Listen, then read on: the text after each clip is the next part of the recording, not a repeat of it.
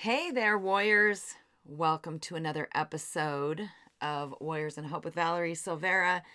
I'm glad to be here with you today. I've been working so hard on my app, literally to the point where I'm recording this a day before it's going to drop in the podcast app. So I am way behind in podcasting, but I'm definitely still coming at you weekly.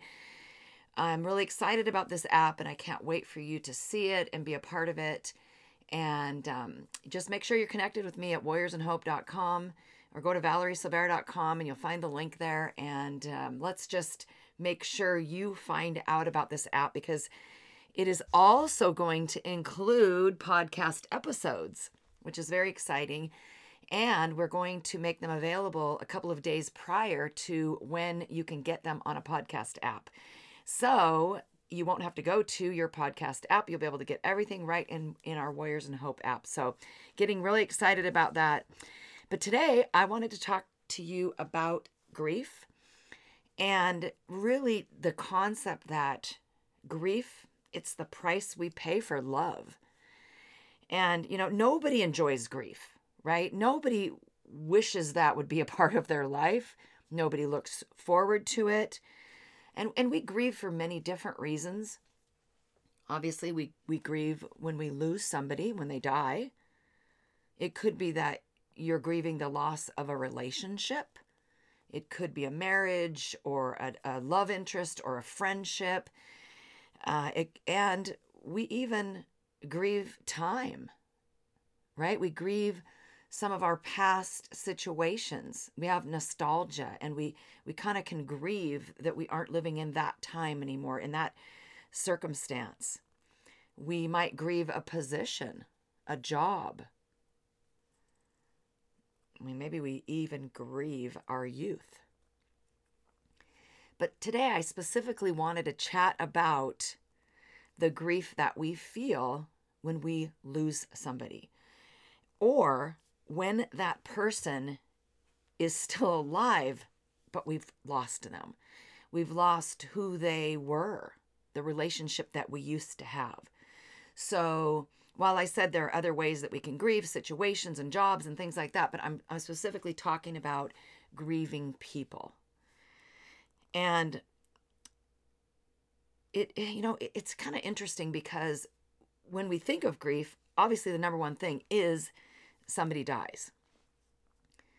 But I know from living for 15 years with my daughter Jamie and her addiction that I was grieving somebody who was alive. And in certain ways, it was more difficult that way. Because once she died, I didn't have any hope that our relationship would be restored, that she would be clean, so that's, obviously that's huge that you have that hope taken away. But at the same time, I know what the situation is, right? It's been written. It's happened. It is what it is. That constant hope and disappointment cycle that people live in with these situations, especially with somebody in addiction, it's just really constant grief. And then it can be deep grief and then, some hope. Okay, well, I don't have to grieve anymore. And then boom, back you go. And it's just kind of this roller coaster and this, cyclone of grief. So I know when Jamie was in her addiction, I was definitely grieving all sorts of situations. And I know you can relate to this no matter who you are grieving. There was no high school graduation. In fact, there wasn't even a high school completion.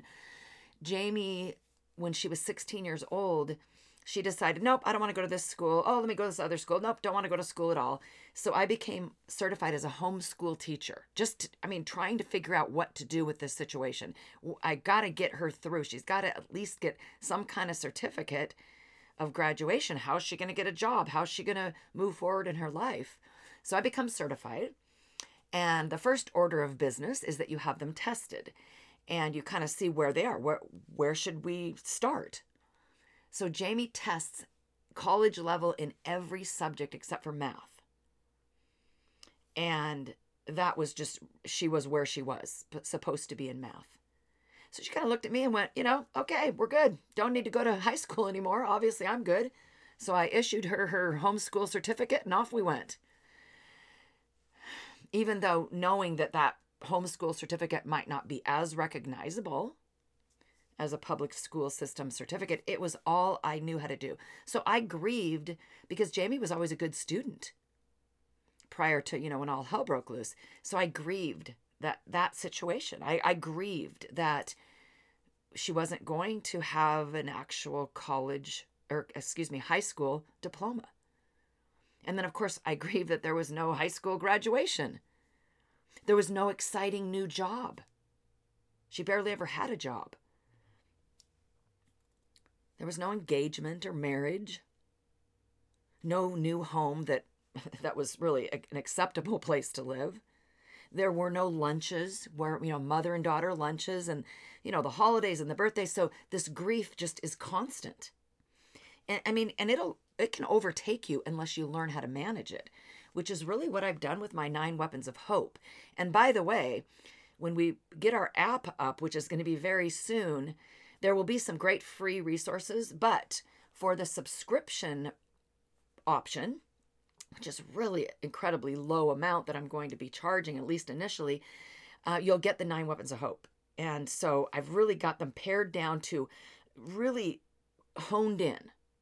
So even if you work the 9 actions, I think it would be really amazing for you to have access to the 9 Weapons of Hope.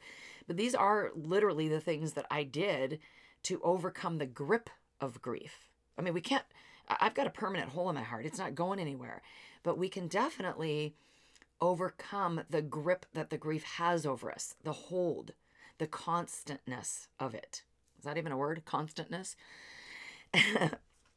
So when we think about grief, again, we wish we didn't have to have it. It's a part of the deal on planet Earth. We could avoid grief, actually, but there would be a cost. And the cost is bigger than any amount of money imaginable. The cost is that we don't love anybody. I think that cost would be far worse than any grief we experience. So, grief is the price we pay for love. It's something we just have to accept. We grieve our parents, our grandparents, and those are the cycle of life. If our parents and our grandparents die at an age that, seems an average age that somebody would pass away, then that is maybe easier to take, but it still hurts. It still hurts depending on how deeply you were involved in that relationship, how much you loved them, how much time you spent with them, all sorts of factors. It really doesn't matter. They died when they're 100. You have grief. And then there's this grief when things are out of order. I mean, I feel like I want to get the big gavel and pound it on the desk and say, God, you're out of order. Because my daughter died when she was 30. I wonder if that's how my mother-in-law felt when she lost her son, Rich's only sibling, when he was 14. He just suddenly died of a heart condition nobody had any idea that he had. He was seemingly perfectly healthy. He did all sorts of sports and he just died suddenly. And people didn't talk about things as much back in those days. They just kind of dealt with it. Although we found out decades later, toward the end of Rich's mom's life, that Emily was on antidepressants that she'd been on for decades. And she said it was because of Bradley. So, that grief, I wonder if she felt like that. This is out of order. Those ones are a little harder to take because we want answers for things, right? We have inquiring minds. We want to understand. We want to make sense of the world. And there's just no sense in that. That's in my 9 Weapons of Hope, one of the sections in one of the weapons, I call some things don't make sense. And I give you some advice on what to do with those things that don't make any sense. It's out of order. So I do well, you know, the you that you see out in the world, the you that you hear on podcasts, it's me. It's the real me. I don't change on podcasts. I don't change at an event. I don't change when I'm doing a video. I don't change when I'm out with friends. I'm me. If you knew me personally, you would say, yep, that's her all the time. Now, I'm not the same. I don't have the same days, every moment of every day, the same, feelings and attitudes. And I work on it, but, obviously, but for the most part, you would say, oh, wow, she's just like she is on the podcast. But sometimes the hole in my heart physically aches. I mean, physically aches. And sometimes I cry out and I say, Jamie, why did you have to do this? And why did you have to go? And all of the things that I know make no sense, but sometimes I just have to do it. And sometimes I say, God, why? Why? Oh man, no, Jamie, you can't be gone. I have those moments, my friends. I do. It's grief. And you've heard me say this before, that I made a deal with the hole in my heart because I understood very early on after Jamie's death that this death, what for me, was different than any others. And I've grieved for other people, trust me. But this one was different. And I knew that the hole in my heart was never going to shrink. The hole in my heart from my grandparents, for instance, has shrunk over time. I still miss them. I still have nostalgic moments, but it's shrunk. And I think maybe that's sort of normal. But I realized with Jamie that I'm better at managing grief. I'm better at accepting it. I'm better at, going out and making something good out of the situation. So I'm better at living with the hole. But it hasn't changed. The size of it is still the same. And so there are even moments still when my nieces and nephews are all having children, and I know that's never going to happen with Jamie. I grieve every now and then what she could have done to change the world. And then I have to just go, well, maybe she's a part of me helping to change my little part of the world. And that has to be acceptable.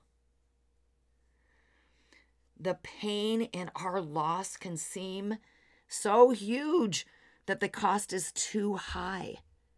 Have you ever known somebody who had a divorce or had a breakup and they were so in love and they thought, I'm never going to go out with anyone ever again. I'm never getting married. I'm never going to fall in love again.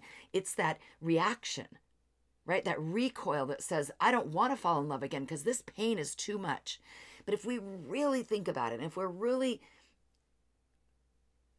we really consider all of the angles, would we really want to miss out on the love? Have you heard the Garth Brooks song called The Dance? It makes me cry, but it's a song that I so relate to the words when I think about Jamie especially. But I want you to really get the meaning of it. And even if you know this song, just listen to the words again. It's called The Dance. Looking back on the memory of the dance we shared 'neath the stars above, for a moment all the world was right. But how could I have known that you'd ever say goodbye? And now I'm glad I didn't know the way it all would end, the way it all would go. Our lives are better left to chance. I could have missed the pain, but I'd have had to miss the dance. And thinking about Jamie, she could have sung that for you. She had a beautiful singing voice. She and I did not share that little piece of DNA in the slightest. I can't sing at all. So, if you don't know that song, check it out. I could have missed the pain, but I'd have had to miss the dance. And so we have to think about that and just accept and be so grateful. I am grateful that I have this hole in my heart, that it still aches sometimes.